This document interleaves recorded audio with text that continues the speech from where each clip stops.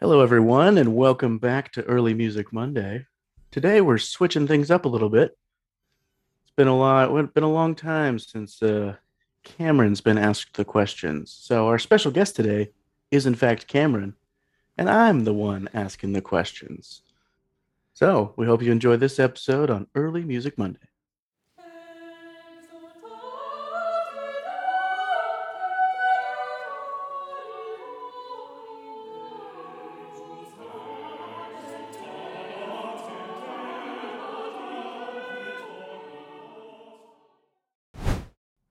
Well, Cameron, thanks for So joining me today on your podcast. I feel I feel very lachrymose and introspective in this moment. It is a little weird. Yeah, I'm scared. You're scared. Okay, good, good. Yeah, That means we'll get because some raw answers. And for the listeners, I just want you to know that Cameron has had zero preparation for my questions. yeah, it's And gonna be off the cuff it as we was like it. interesting thinking about this. I thought about these questions for a while, and it's interesting because I know Cameron so well. So trying to come up with questions to ask, like I know the answers already, or I know them in part, but what would be interesting to you guys? Anyway, I tried my best. So anyway, the reason we're doing this is because I just looked through all the episodes and I realized, you know what cool guy has never actually been interviewed? It's this guy. It's Cameron. Well, I'm touched you'd call me a cool guy because my students would call me nerd, old, I boring, mean, but you can be cool sounds awesome. you can I'll be take cool cool. and a nerd and boring. Those can all be the It's same. true. It's because Yeah. I play ice hockey. That's the only cool part. Which, spoiler alert, we're going to talk about that Ooh. later. Oh, But I want to start things off with I don't even know the answer to this question, or if there is even an answer to this question. But I want to know sweet. your musical origin story. Like when I look at your family, I don't know them super well, but like I look at your dad, who's like a sports guy who runs stadiums or something. Yeah. Anyway, and I'm like, how did this music nerd end up here? So give us the quick, origin story overview. Wow. That is a really funny question. When I think to tell the question, it's like, well, yeah, because I know all the details and the ending and I can trace it back, but to imagine to have someone else ask me that is kind of peculiar. And my journey starts as a young lad. No, just kidding. I was like, okay, so if I'm being for real, my story starts with, my dad took me to ward church choir practice. He'll claim credit for that, by the way, of Nice. I started him, and it's true. I went, and I did it because my friends were there. My mom forced me into piano lessons when I was younger, and I didn't hate it, but I didn't love practicing, mostly because I didn't like being bad at anything, not because I didn't like the piano. Actually, looking back, I think it totally had to do with Mm, I didn't like being instantly good at something. And so sports there's came more naturally. So, there's a podcast in that does that right there. yes, there totally is. And Liz, my wife, has the same thing. She's like, nope, not instantly good, not doing it, kind of thing. I was like, yes, Super I actually know. healthy. Love it. Yeah, I know exactly how that feels. Actually, I feel kind of the same way. Luckily, I happen to be good at music, but not necessarily piano. So, but it really all started when we moved from Las Vegas to Kansas going into eighth grade. And my mom said, do choir 1 year, and if you don't like it, you can quit. And I said, okay. And my teacher was super awesome. She had a lot of energy. She helped me feel really successful. And I was blessed with a good ear and could match pitch really well. So she was like, yeah, you're good at this. I said, cool. And there's girls in here. I was terrified of them, but they were there and I was good at it. So I just The kind of kept going girls. with it. I mean, I was in men's chorus at first. And so that was, but when I saw the auditions and stuff, but then it was mostly because I was good at it. you're good I was at it, like, and you're like, cool. wait, if I get better, I can sing with girls. No comment, but maybe.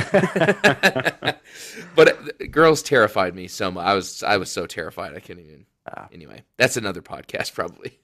Of So then it just kind of like kept snowballing. I just kind of kept doing sports and music, and it just like then the next real catalyst into nerddom was when my friends and I watched the School of Rock between ninth and 10th grade, like the and Jack Black movie. yeah, the Jack Black movie. And I was kind of a dictator type friend of like, okay, we're going to start a band. You guys pick instruments. I'm going to pick the drums. Let's buy them and then we'll learn and we'll play. And I was like, no, we're going to do this. There's no debate. There's no, like, this is our friendship now is revolving around this band. And we did. And we, like, it was insane. And so because of that class, I took all the choirs I could and took the music theory class in high school and loved choir, and just kind of like one thing just kind of led to another, and it snowballed into as obvious as one the natural course of falling in love with School of Rock. You end up with early music as your passion. So Wait, oh, I feel like we skipped a few steps in there. no, dude, it's so sequential and Uh, obvious. it's so obvious. I do. There's one spot I do want to touch on, which is when did you decide to do this as a profession? It's a good question. So when I was going into college, I didn't really think of what I wanted to do with my life really until after college. Well, after my mission, because for my before my 2 year church mission, I was like, well, my life doesn't really count until after I get back anyway. So I just want to be in choir before I leave. So I'll just declare my major as music because I couldn't. I literally was like, well, I can't think of anything else. It was literally like there was no other option, but not out of this like insane driving passion. Out of, is there any other career? It was like a logical. There isn't any other job that I could possibly do. So then, I wanted to be in choir, so I decided to declare as my major. Went to BYUI, I was super lucky and got into the top choir there as a freshman, one of three freshmen. And we got so many cool performance opportunities. Then I got back and it was like time to really decide. And it was like, I take my faith really seriously. So I was like, well, God, if I'm not supposed to do this, I'm just going to keep going until you stop me. And you should stop me by like helping me not get into these groups and stuff and not get this TA job for music theory and it just kept happening. So I was like, okay, here I go. And just fell more and more and more in love with it, So it's cool. Awesome, that's great. That's cool. I think maybe a lot of people are in your same boat. It just what else is there? I've actually figured that out in adulthood. Mm, Like like I did music, but then there were always these doubts, not doubts, but like I'm interested in a lot of things. right, right. So I've always thought in the back of my mind, like, yeah, I could also do that. Like if my larynx was, I don't know, or removed or whatever, what would I do? Laryngectomy. Larynx, yes. And there are several other things that I could do that I would love doing, and I've pursued them, and it kind of ended up that, yeah, you know what, it is in fact music that I Yeah. need to do. So Yeah, it's wild. I don't know how you get to that point. It's kind of like when you ask someone who's this is a really weird analogy, and I don't know if it's the best one, but someone who like, someone who's really struggling and they like, yeah, never mind. That might be too dark. It's just like they turn to like having an eating disorder or something. Like, how did they get to that point? Like oh, studying and music. How did they get to that point of how did they studying get there? music? How They did he must have get gone through serious trauma. how did he get to his obsession with dead composers? it does Ah. it does seem like trauma is the only option to get you there. It's true. It's just why I do so many episodes about Jez Waldo. It's like, huh, weird. Do you watch serial killer shows too? Like, what's wrong with you? Oh, that's really funny. So you mentioned you play hockey. I did actually want to talk about that because you are perhaps unique. Well, you're definitely unique in the hockey thing, but the more Yeah, I sure. guess I used to think that no choral people did anything but choral things.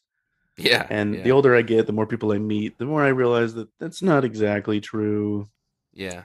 But athleticism does not tend to correspond with choral nerd. That Music one, ability. that one I have noticed. As I'm fairly athletic myself. I have become obsessed with disc golf, and I did a lot of sports in high school and stuff. But I still keep up my athleticism as much as I can, despite my obesity. But Wow.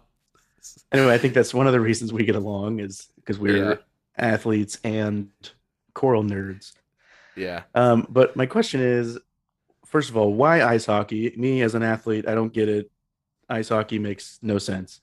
And two, like, why didn't you pick like a better sport? Defend your sport is what I'm A saying. better, a better sport. No, it's true. A and better sport. and then the follow up is, do you? I believe it's important for all choral musicians to have a non music related hobby. Yeah. So I just want you to segue into speaking on that after you defend your weird sport. Okay. I could defend my sport all freaking day. Okay, this is how it starts. Okay. So first of all, okay, there's like a serious answer, and then there's like a passionate, impassioned answer. We The definitely serious all want the impassioned answer for the record. Okay, the serious answer comes first. The serious Okay. answer is me and my brother, when we were little, we would play we would play roller hockey in the street, but because we lived in Vegas, there's no ice anywhere.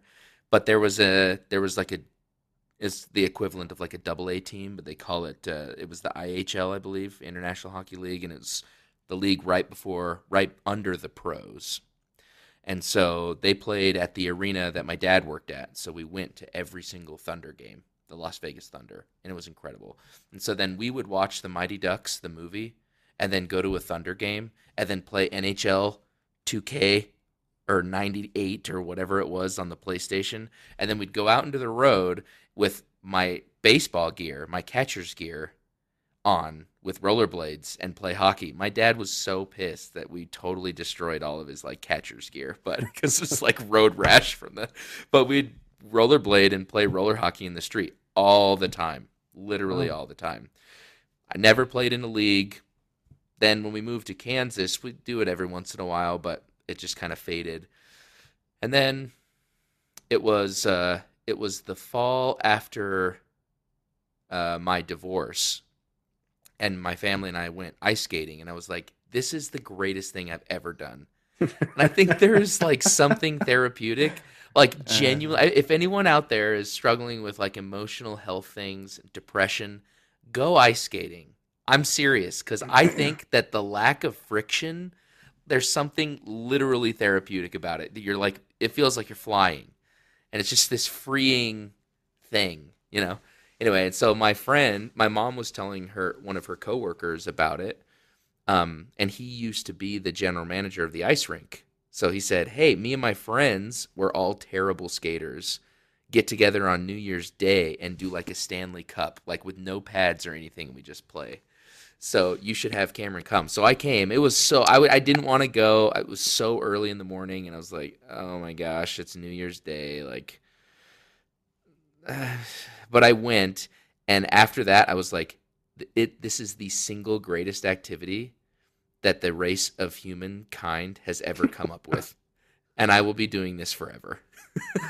Like oh, seriously, I was wow, instantly an addict, and I went, I bought skates, I signed up for the BYU hockey class that day for the next semester. wow. Geez, It is glad you went that day. Yeah, no, for real. I was thinking about it. That's the only non-music class I've ever taken in college, by the way, Wow. or education class. Uh-huh. I guess religion too, because it was BYU, so we had to take religion. But Yeah, it's required. it was the only non required class I took for master's or bachelor's degree. And went every Tuesday. Then I would have like classes. So I skated all day, like every day. Well, not all day, but I skated every day, like probably 9 hours a week. And then I joined my friend's like city league team, and it's just been ever since then. Just this, I don't know what it is. Maybe it's there's part of me that loves the fact that it's unique here, but it's just the controlled chaos, the self governance of like, hey, I'm really tired. I'm gonna go sit on the bench for a second. You don't even have to stop the game. You just go. You just wait for the time when it's not gonna cause your team a disadvantage, and you skate over it, and you get off, and then you can push each other around, and you keep each other in check by fighting, and it's just and the offsides and just it's just so, dude, the ice. Oh man, okay, that's Well, the we impassioned dancer. ended up at the impassioned dancer anyway, so that was good. Yes, I segued into it intentionally, but That was dude, it's nice. so good. It's just amazing. Well, I'm glad you have that. So now, Yes, how does that help your choral experience? that actually is a really good question. I know that's why I asked it. Dang, you should be on a podcast. I Okay. should. Yeah. So there's a couple answers. Number one, I think everyone needs some sort of hobby that's physical because there's something really emotionally healthy and physically healthy about physical exercise. I've noticed that, in dealing with my own like OCD and other emotional anxieties and stuff that I take medication for. It's like a super mild dose, like borderline placebo at this point because it's so low. But still, I've noticed such a big difference in my mental and emotional health when I am eating better, like taking care of my diet and exercising regularly. And I don't like I love going to the gym, but everything I do at the gym is like hockey focused. It's like Mm. geared towards skating faster, developing better skills because I just want to get better at it because So I want to play in better leagues. it gives you a reason to exercise. Absolutely. And then in so doing I'm like so much more emotionally healthy. And when I go approach like a rehearsal or or a performance or score study or searching for rep, there's something when I'm like in the zone searching for rep that's really isolating because I get like so close to it and so in the zone that everything else just goes away. And I love that feeling of, flow, quote unquote. But at the same time, me feeling really isolated is not good for my emotional health. So like I then going and doing something physical, especially hockey, it's that really high heart rate, high adrenaline. It kind of like recenters me and helps me come at it again. And so some of the best like rep searching sessions or score study or composition sessions come literally when I've gone to the rink that morning or something because I'm just at this more healthy level.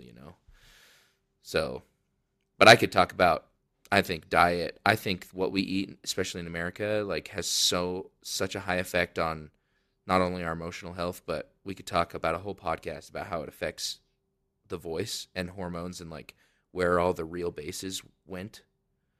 So, but we can save that and Yeah. find some real research. But anyway, so I, hockey really is it's a great emotional like it's something that I need to do because of how much it helps my physical and mental health. that's I totally agree. I like I said, I've taken up disc golf. It was mostly a COVID project. I've no like fancy backstory with my brother as a kid playing disc golf. I had nothing better to do during COVID, so it was It's a one of pretty the distanced sport, so one of the few sports that was okay to do yeah. during a pandemic because you don't have to get near anybody.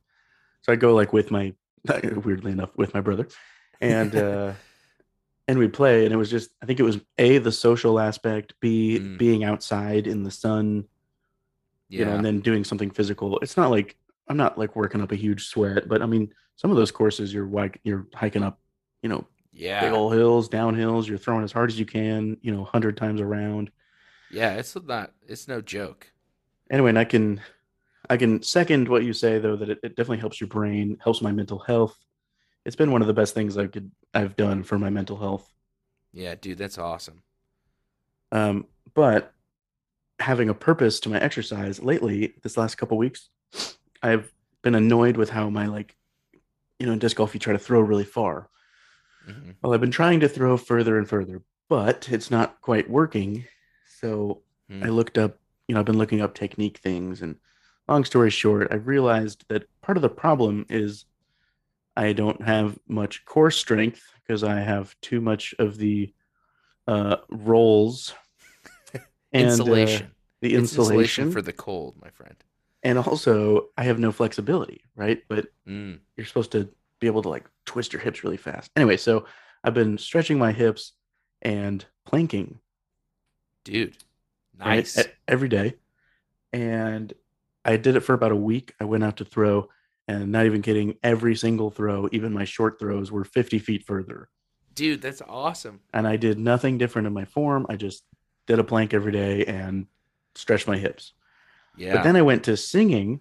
I was teaching a voice lesson, and I was not warmed up. And he asked about like passaggio through the into the high notes or whatever, and I said, well, it's like this, and I went, and I hit this B, which I've always, I can hit a B just fine, but um, it just kind of came out. I didn't do all the necessary prep. I was just kind of like hitting it to be like, it's this note, huh? and Yeah. uh, and it came out so much with so much less effort than normal. And then I looked down at the rolls and I thought, you know what? Maybe, maybe there are fewer rolls, and maybe my planking has helped my singing. Anyway, Dude, and that's actually the motivation behind that's awesome. this question of mine here. I don't doubt that for a second, actually. Yeah, That exercise your helps. physical health totally and your exercise totally helps your Well, your physical and your mental health are going to affect your music, you know, eh, always. hugely. Anyway, cool, great discussion. It Yeah, was fun. that's legit. It was legit. Hockey and early music, my two passions brought together in one beautiful marriage of chaos. Well, along with that, I also have this dream of being a professional disc golfer and a professional choir singer, and just so I can put like both of those on a business card, you know, Dude, like dude. show up to some guy and he's like, oh, you need my number. Here you go. I don't know why I switched to a British accent, but here you are. He says, You're a professional disc golfer and choir singer. Well, what would I ever need to call you for? Oh, when you need it. Both. When you need it, you know who to call, okay? Dude, that is the most epic. You just walk around ACDA with autographed discs Yeah. I'll print like a Gesualdo score onto the disc. onto the disc. That's your signature disc. I can't. I can't. It's actually a really good idea. I'm That would be totally epic. I'm totally gonna get somebody to do that for me. Oh man, I love that idea. Okay, do it. You have to do it. Okay.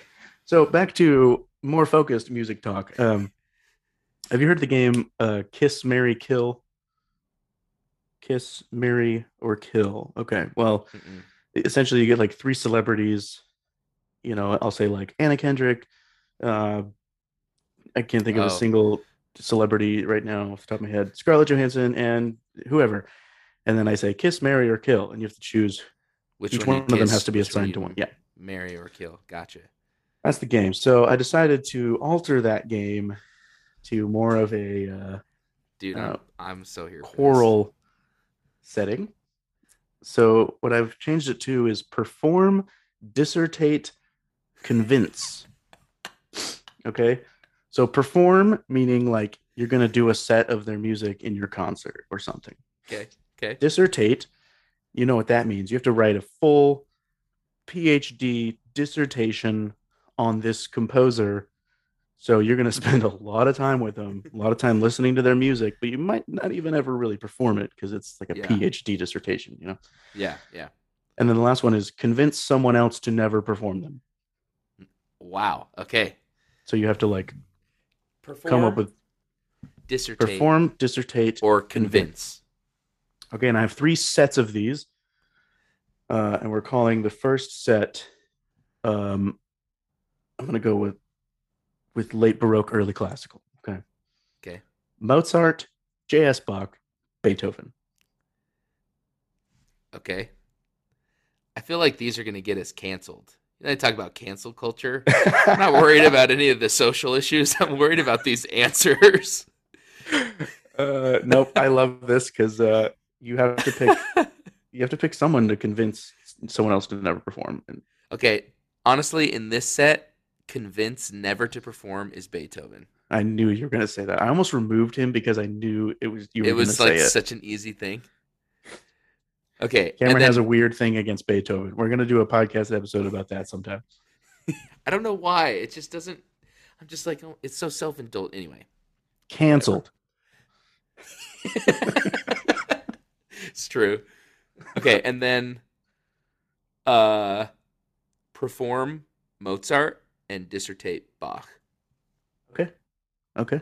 That was a pretty close one, but I I figured that would, I yeah. just like love the elegance of like performing Mozart's music. And I love Bach, but I'm in a place where it's like I need to study more about him and his music. I need to like study it more than perform it per se. So, Nice. Okay, we're going back a couple hundred years. Bird, Gesualdo, Tallis. okay. What? Okay. You okay. We're getting You're into the just so mind of Cameron. Okay, like which one of these do you value the most? Which one of these do you want to spend the most time with? And which one of these is less than the other two? man. Okay. Okay. This might blow your mind.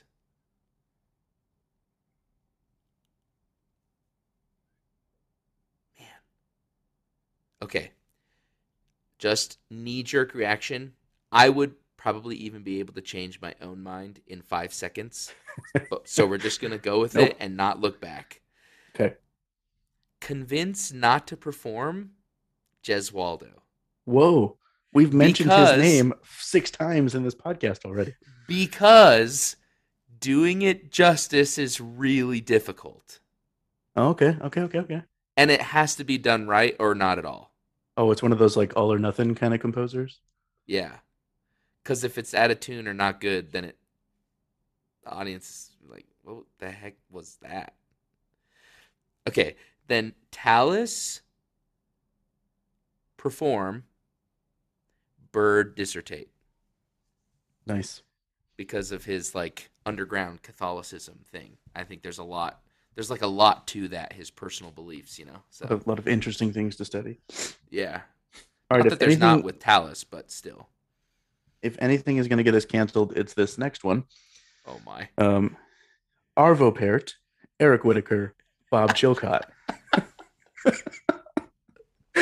Oh my gosh. Keep in mind, there's very little chance that any of those 3 are listening right now. So, oh, but we've had Eric on the show, and we might have Bob Chilcott on the show. So we might. That's amazing.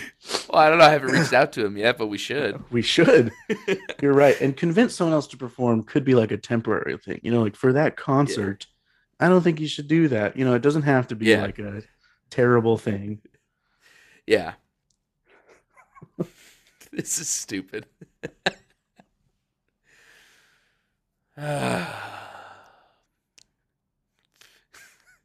You're like laughing into your hand the whole time. I could hear the like. I am. Just because I know how much pain I'm putting you through right now. Okay, so not okay. Perform a set. I can't. because each of their songs are so like their styles are so distinct, that you'd have to. So they're Okay, you like them perform a all. It's set. fine. Okay, You can break the rules. It's fine. with my high school, Okay, perform a set of Eric Whitacre, great. dissertate Arvo Pärt to them, like dissertate to them, Okay, okay. and then convince Bob Chilcott because Bob Chilcott is fairly similar to. I mean, definitely has incredible chops, but it's very in the same vein as like a lot of other contemporary composers. You know what I'm saying? Absolutely. Yeah, yeah. Stylistically.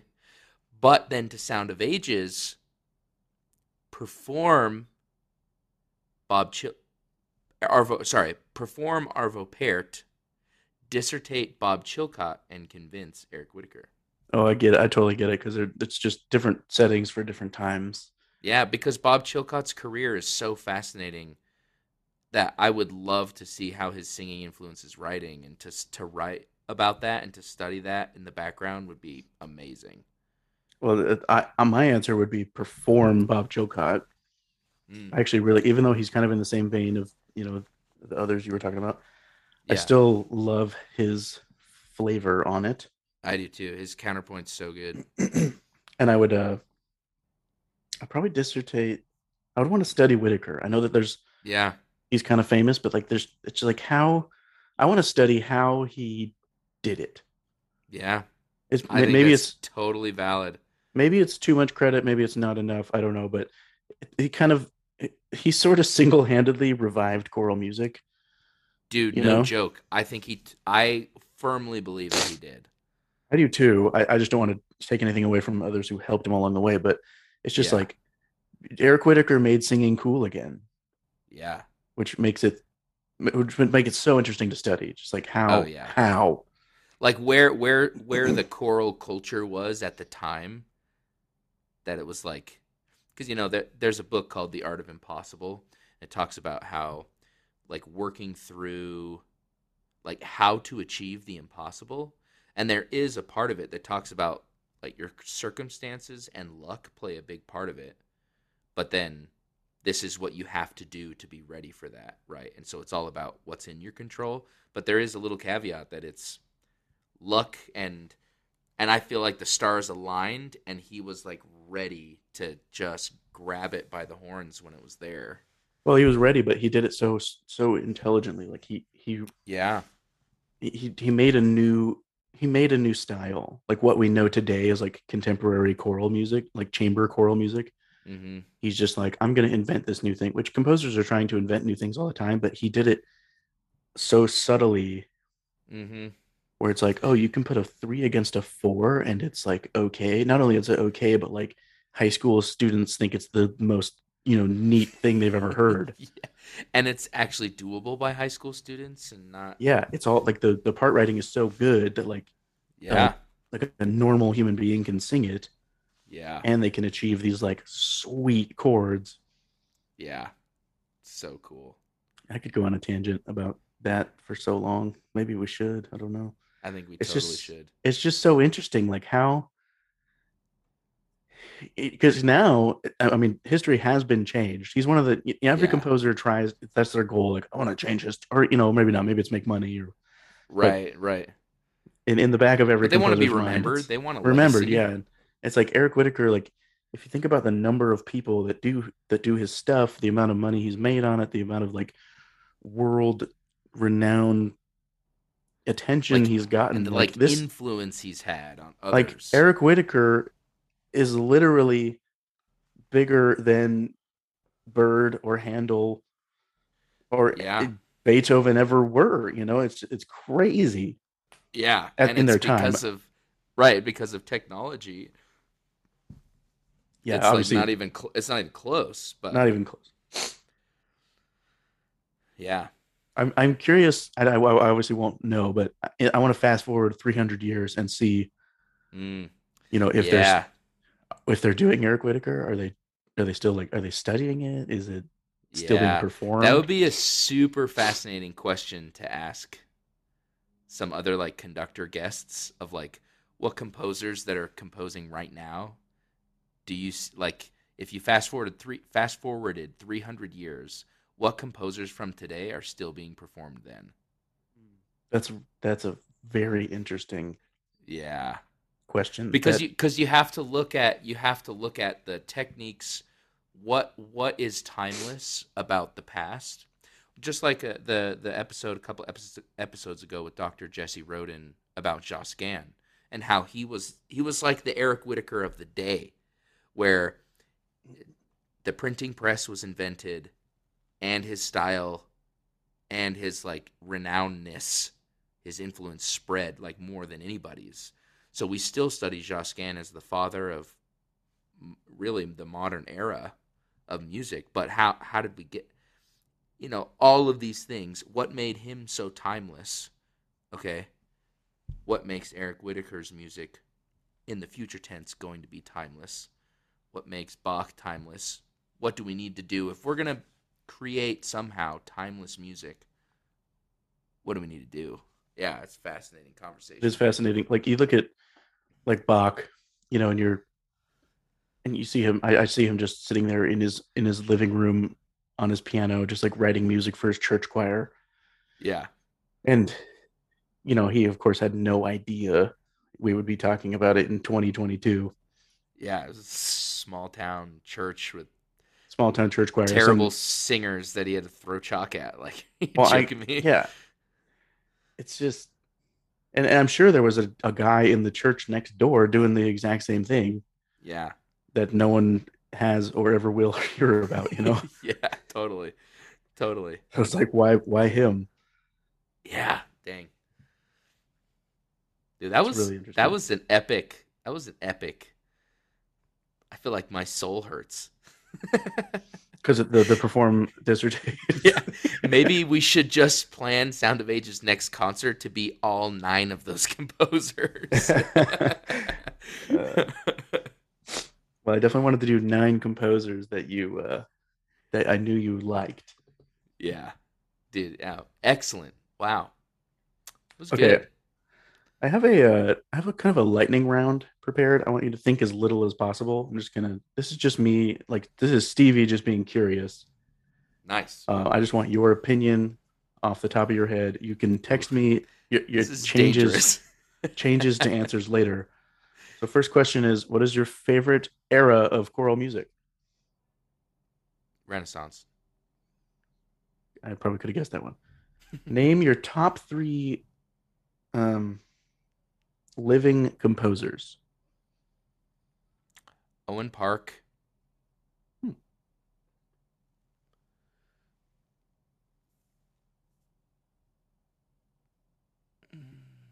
Okay, let me clarify first. In terms of like who I like to listen to, as like, man, I just love their stuff, or I don't care. like to perform, or who I think is like stellar. Let's go with the last one. Okay, Owen Park, Eric Whitacre, and I feel like I'm Arvo Pärt because he's still alive. Yeah. Same style of question. Three best living conductors. Ooh. Okay, so in terms of like the aesthetic beauty of their gesture Yes. or the product of their ensemble. No, because some of that you can kind of cheat in that. Yes, you can. Like I can pay world class performers and like you know barely wave my hand. Okay. Okay, fair. You can pay Uh world class performers and then do amazing things with your hand. Just to clarify, but yeah. Um and rehearsal technique is like how you rehearse and yep. stuff. Oh man, that's so hard. And I'm gonna not do any like symphony conductors. Yeah, yeah, choral. First of all, because I don't know as many of them as I should, and then second of all, because we're talking about choir stuff. Okay, Yep. number one.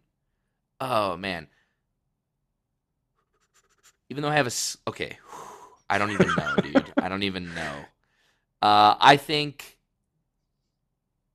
I think Craig Hella Johnson looks great on the podium Oh, and is very clear and super expressive and artistic, has great musicality.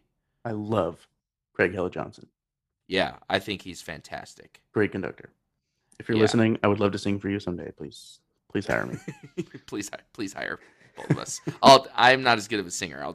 No, I'll hire us be the both. coffee boy. We can be hired for different reasons. Or I'll compose something. Oh, there you It's go. whatever. It's whatever. And I also think Josh Haberman is brilliant. Mm, I think Josh Haberman is absolutely brilliant. And even though I have different philosophies now, I think Dr. Staley's conducting looks beautiful. Dr. Like, and he Ronald Staley. he got exactly what he wanted from those singers, and like it was just so elegant and graceful, and It is very pretty. It's also it's very clear and mhm. it's very effective, Yeah, totally effective, totally clear, really very beautiful, and expressive. very super artistic. Yeah, I'm the type of conductor where if it's wrong, I will like sing it at you. yeah, I'm yeah, even if my hands do the correct thing, I like but he never ever needs to. He just yeah, totally. does it again with his hand. Yeah. And again, I'm very ignorant in the world of choral conductors, especially in America, because I haven't seen enough. And the British conductors, I love them, bless their souls, but their gesture is a little bit less. It just hasn't had it as a degree as long, where it's like you go to study conducting. Most of them study organ or singing, and then just kind Mm, of wave their arms, and the ensemble just knows how to sing together. So it's not really the same art form in England. Like the art of conducting a choir is I not agree. even the same as it is here. So that's why I didn't include Yes, any UK people either. totally. It's just It's not like different. a fair comparison. Yeah. Yeah. Um, this one might be too hard. I don't know. Three best I have singers written. Um,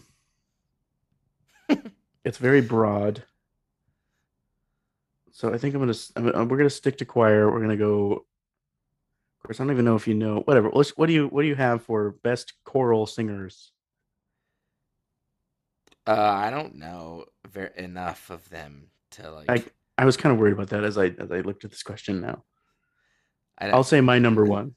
okay. The number one greatest singer in the entire universe is Adrian Peacock.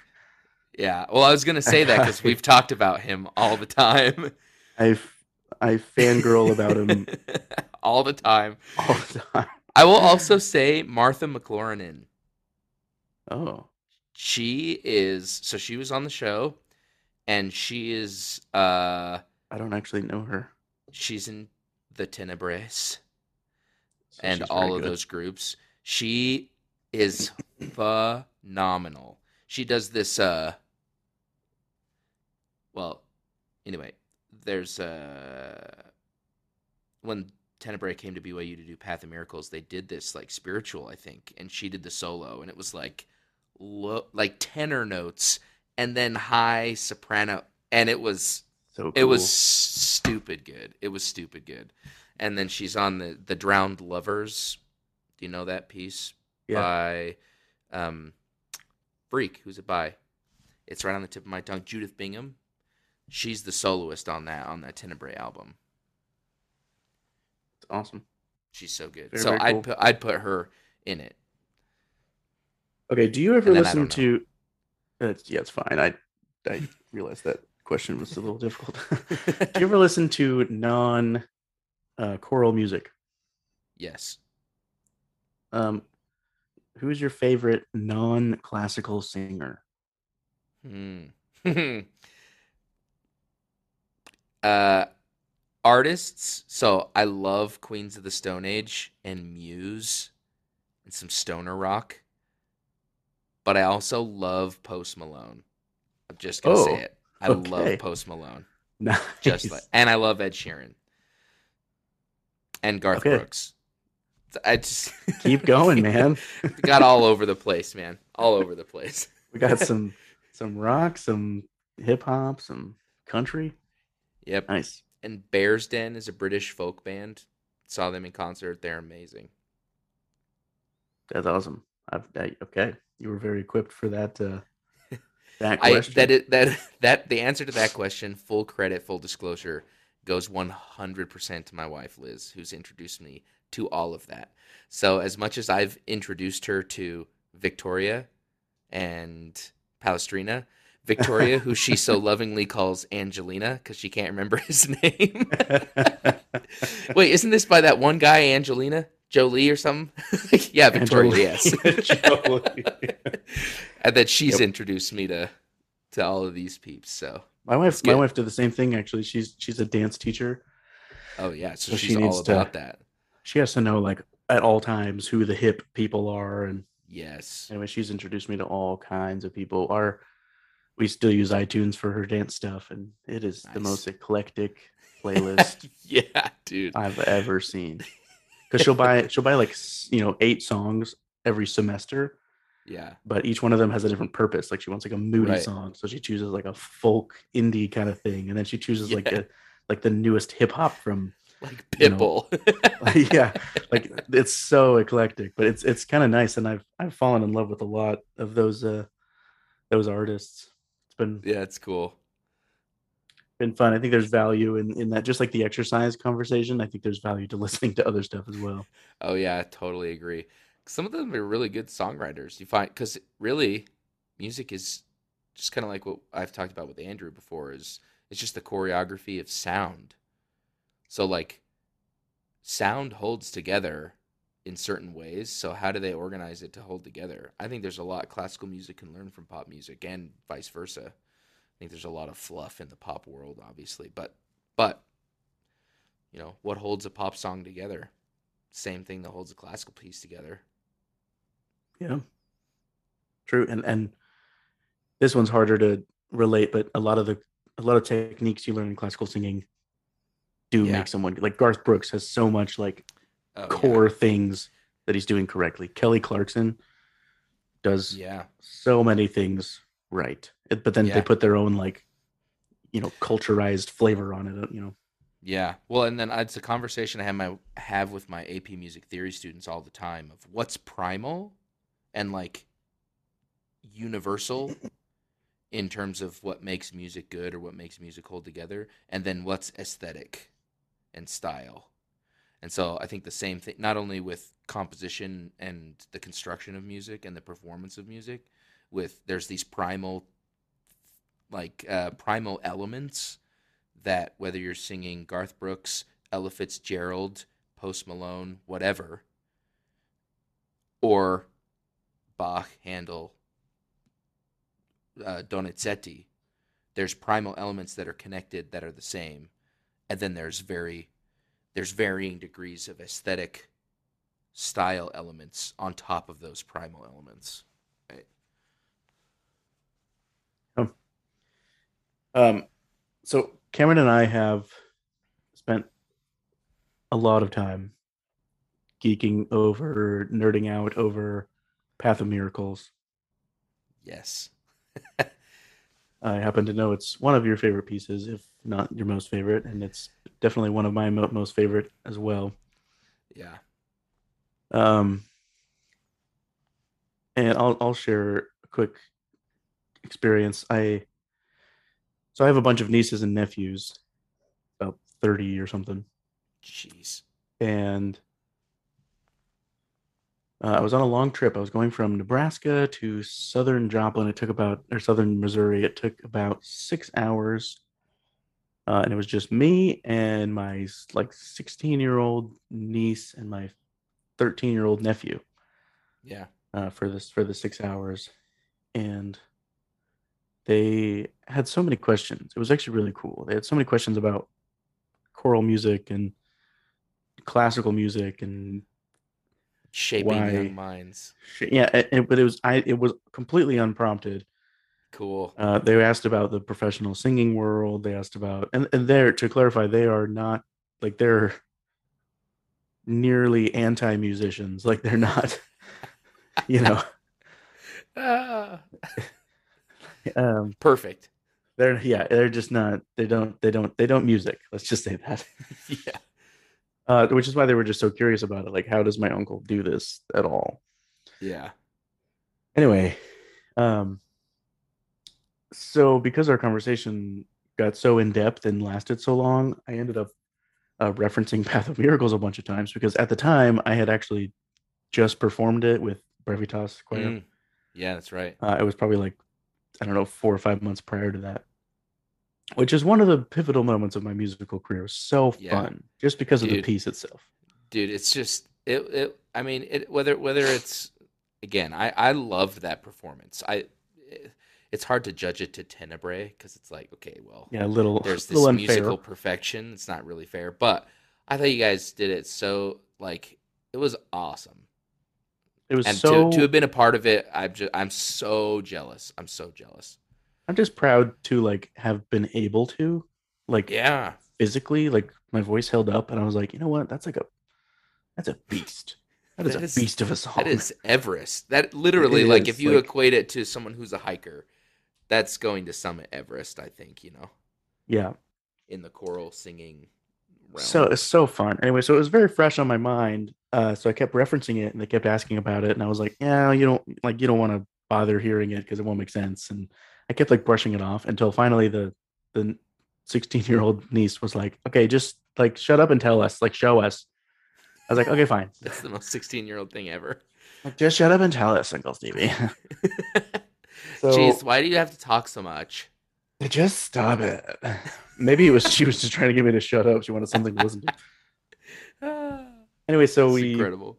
I put it on, but like before I pushed play, I had like disclaimer after disclaimer. I was like, this is what's gonna happen. This is what, and I was almost like, I don't know, embarrassed is the wrong word. I just knew they weren't gonna like it, you know. Yeah, right, Anyway, so I wanted to defend my piece by having them not even listen to it, right, which is weird. right. Anyway, No, it's normal. so I turned it on, and of course it starts with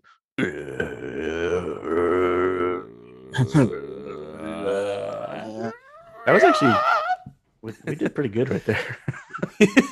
Sounded just like it.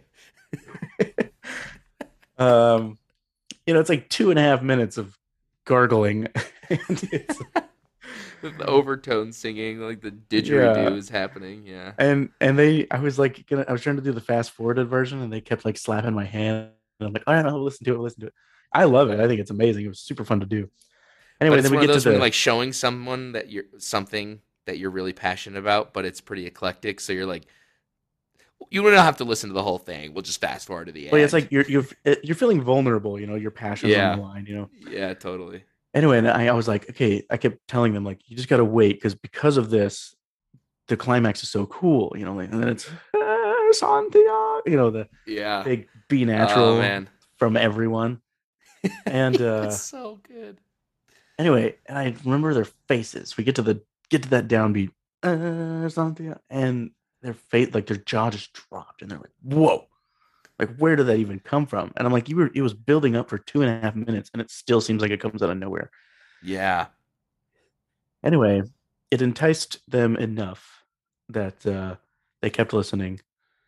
They kept listening, and then they kept asking me, like, what does that mean? What does that mean? Luckily, I had just performed it, so all the translations were fresh in my Yeah. mind.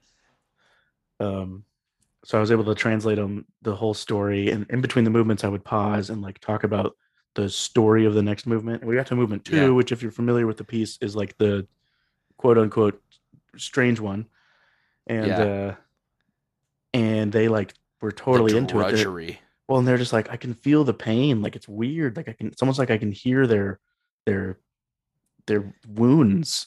And Yeah. I was like, what is this? The 13-year-old boy who's never done an ounce of music in his life just said that. Yeah, it's so good. Anyway, long So story good. short, they listened to the entire thing with like minimal distractions or commenting, only like relevant questions. They got to the end. We talked about it for like an hour afterwards about like how fun it was and like why it's cool, and talked about the composition. I even like replayed parts of different movements, Dude, it's and awesome. Anyway, Teaching and a then little musicology class I did. in the We van. we turned our like 6 hour ride into this, musicology session, and it was super fun. So then I like had that experience, and it kind of taught me to like be proud of my weirdness. Yeah. Um, so I ended up showing a few more people, and then a few more people, and then a few more people, and I've personally um proselytized Path of Miracles.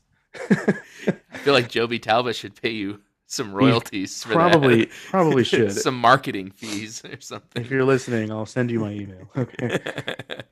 Um, to like, I don't know, I'm up to like a dozen people now who are all like non-choral people. Choral people don't count, of course. Right, right. Anyway, and then there's the one it was just recent, it was like 2 months ago, and I just like went straight for it. She's like, "So what do you do?" And I'm like, "Oh, let me show you this piece." Boom. And I just like went for it. And we listened to the whole thing together. I translated it for her while we were going. I showed her like the text painting part of it.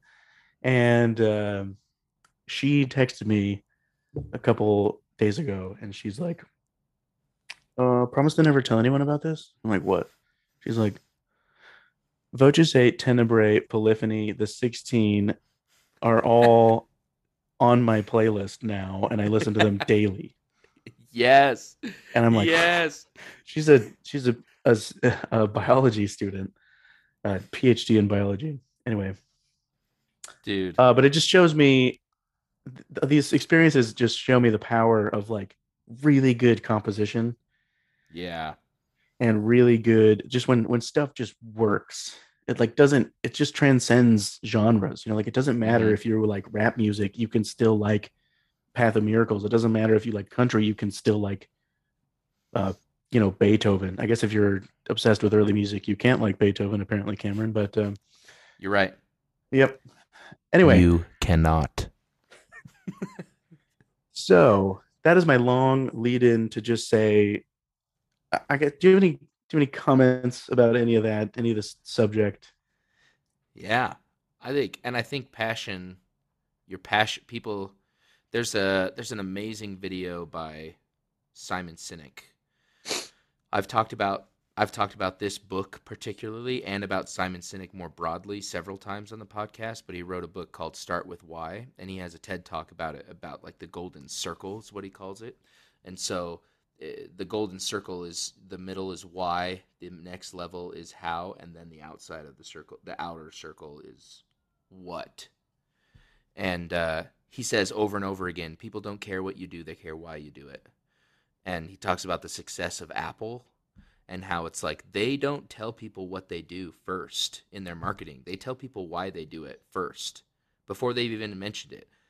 We believe in upsetting the status quo and make that's what they believe in. That's their why statement. Their how is we make this by creating products that are innovative and user friendly. We make computers. Do you want to buy one? Instead of Microsoft's model, which is we make computers. They're user friendly and innovative. We believe in X, Y, or Z.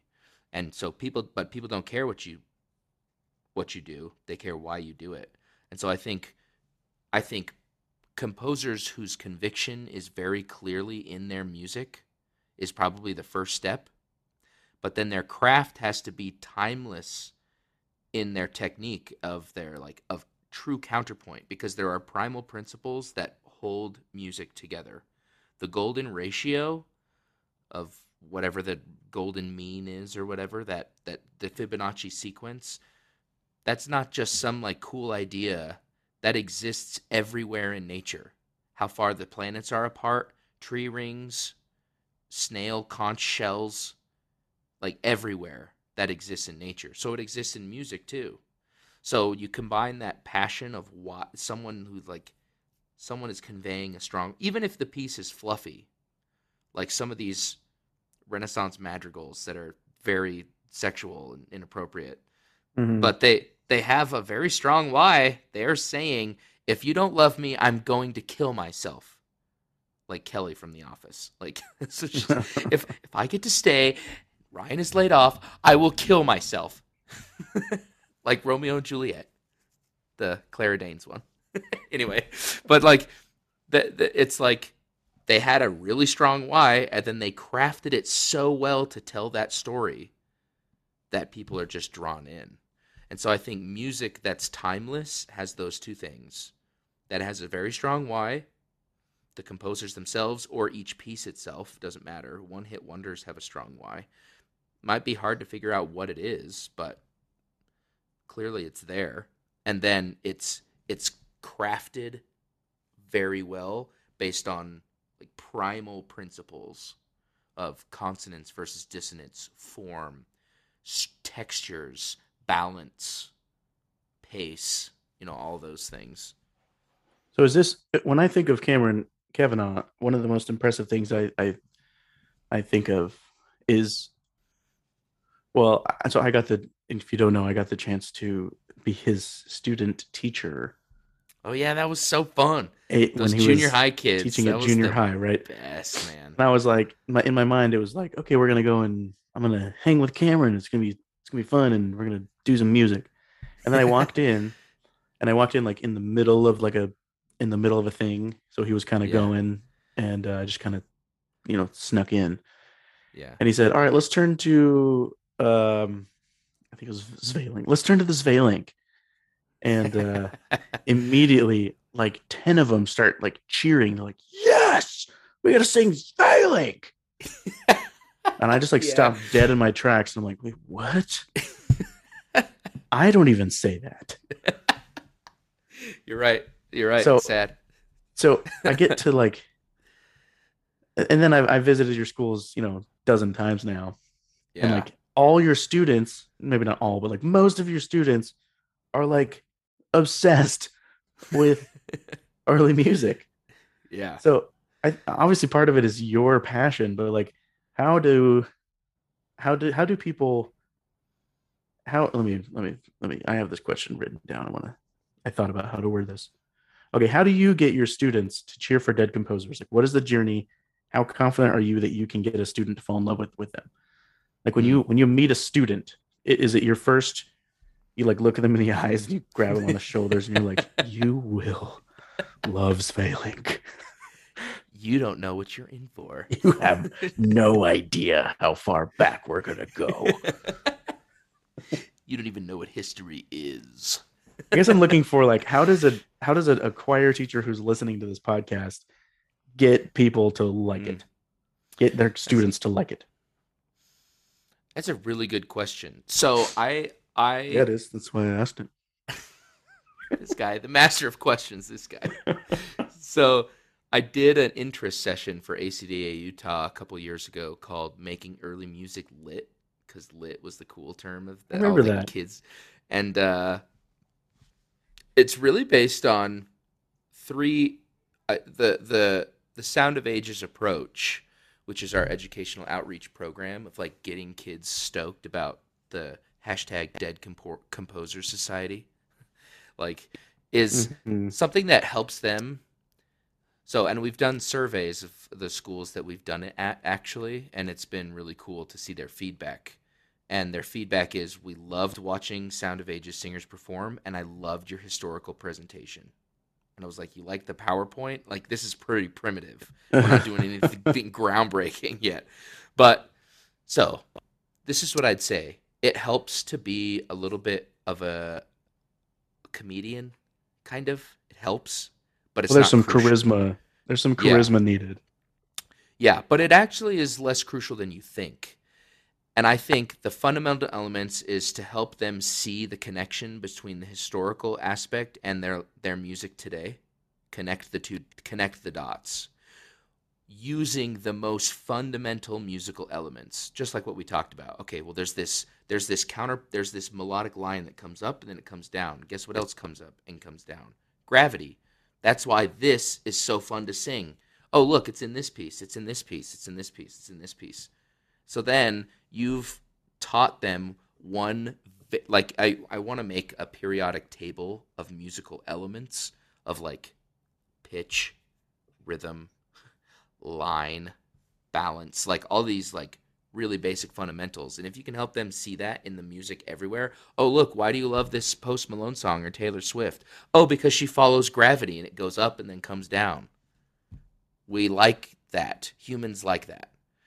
So then you can help them see those cool elements that they like that are in new music and that are in old music and help them see how it's still relevant. And then number two, it's based on really good vocal production. When they feel like they can sing those lines and it teaches them to sing a line really well, when they feel like, man, I sang that and it was so fun to sing and everyone has the melody, they all love to sing melodic material. So then they all feel like I'm making really good progress on my vocal technique while I'm singing my melody. And then the third aspect is ensemble singing of like, can you really like sing it together with no conductor? And most of these kids, it's something they've never done before. So then they feel like, whoa, you guys, I'm awesome. And just like me when I was a kid, if they could feel like they have success, they'll love it. If they feel successful at it, 9 times out of 10, they're going to stick with it as at least a serious hobby because having success feels good. Everyone wants success. So having them see the historical context is one. Number two, helping them have really good, healthy vocal production. And number three, teaching them to sing like as an ensemble with ensemble singing responsibility. Those are like the three ways that I find really help the students latch on to this kind of thing. So singing, what was your first point again? Um, Helping them understand historical context Okay, but and in that like you were talking about relevance. like actual into the Oh, notes so and the so pick an element. There's all elements the all over elements. the Okay. place. Yeah, like pick a musical element. Like even the idea of texture. You're singing all at the same time. Cool. Now look, you have your own line while they have their own line. This polyphonic idea. Do you see when it like clashes and then when it comes apart? Yeah. So That's you so take, awesome.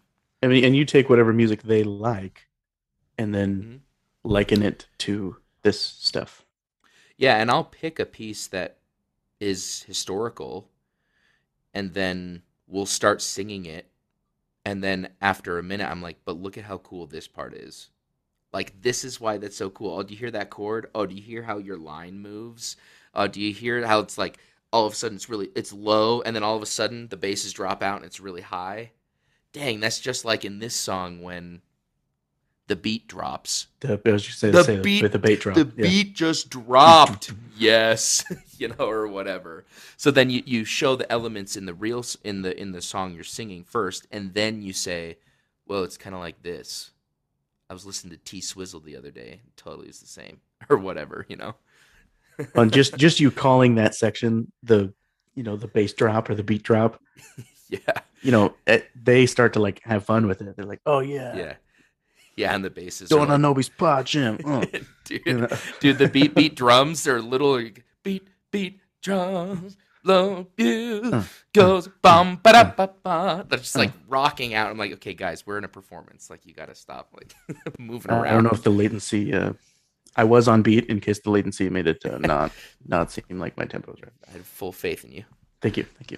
Hashtag professional singer. Hashtag Zoom sucks. No, it doesn't. It's fine. Actually, I'm surprised at how successful this is. Well, that's Yeah, really interesting and really cool. I think I think you should like write something like a article or a handout or I don't know something that people can have because you got a gift there, my friend, getting well, kids to thanks. like it. Hey, thanks. I didn't really I really haven't thought too much about it other than I just love it and I love my students and I love showing them cool stuff that I get excited about. So it just happens to be something that's relatively niche. So Yeah, that's really fun. Well, you're a neat dude, and I'm happy to be here with you on this dude, thanks, podcast. Stevie. You're literally the best. No, this has been way fun. Kind of Very cool. uncomfy, but fun. A little bit uncomfortable. It was a little bit uncomfortable for me too, but also we had fun. I learned a lot. Yeah. I think it'll help us moving forward into the co-hosting dynamic. You know what I'm saying? I think so too. It's been valuable experience for me. Yeah. Me too. It's I good. think you have a lot of good stuff to share. Hey, thanks, man. So glad we could Share it, and we will do. I'm promising you now. I'm going to use my influence in this podcast to guarantee that someday we will have a whole episode on why Cameron does not like Beethoven. Maybe I could do that thing that one internet meme with the change my mind and just sit there and say Beethoven sucks, change my mind. And we'll just let everybody just roast the crap out of me who wants to. Hey, I'm up for it. That would be way fun. I'm way up for it. Okay, well, to anyone still listening, send us your comments, your questions, your beef, roast Cameron. That's always available too. It is a love language of mine, so please send it to soundofageschoir@gmail.com. Yes. Is that right? Yeah, it is. Way to go. As you started to say the email, I was like, I hope he gets this right. I hope so too. You can edit it out, right? Nah, soundofageschoir@gmail.com. That's awesome. Nice. And we are considering starting a social media presence. Yes. Considering specific to the podcast, so be on the lookout. Till next time. It's great. We'll see you guys on Early Music Monday.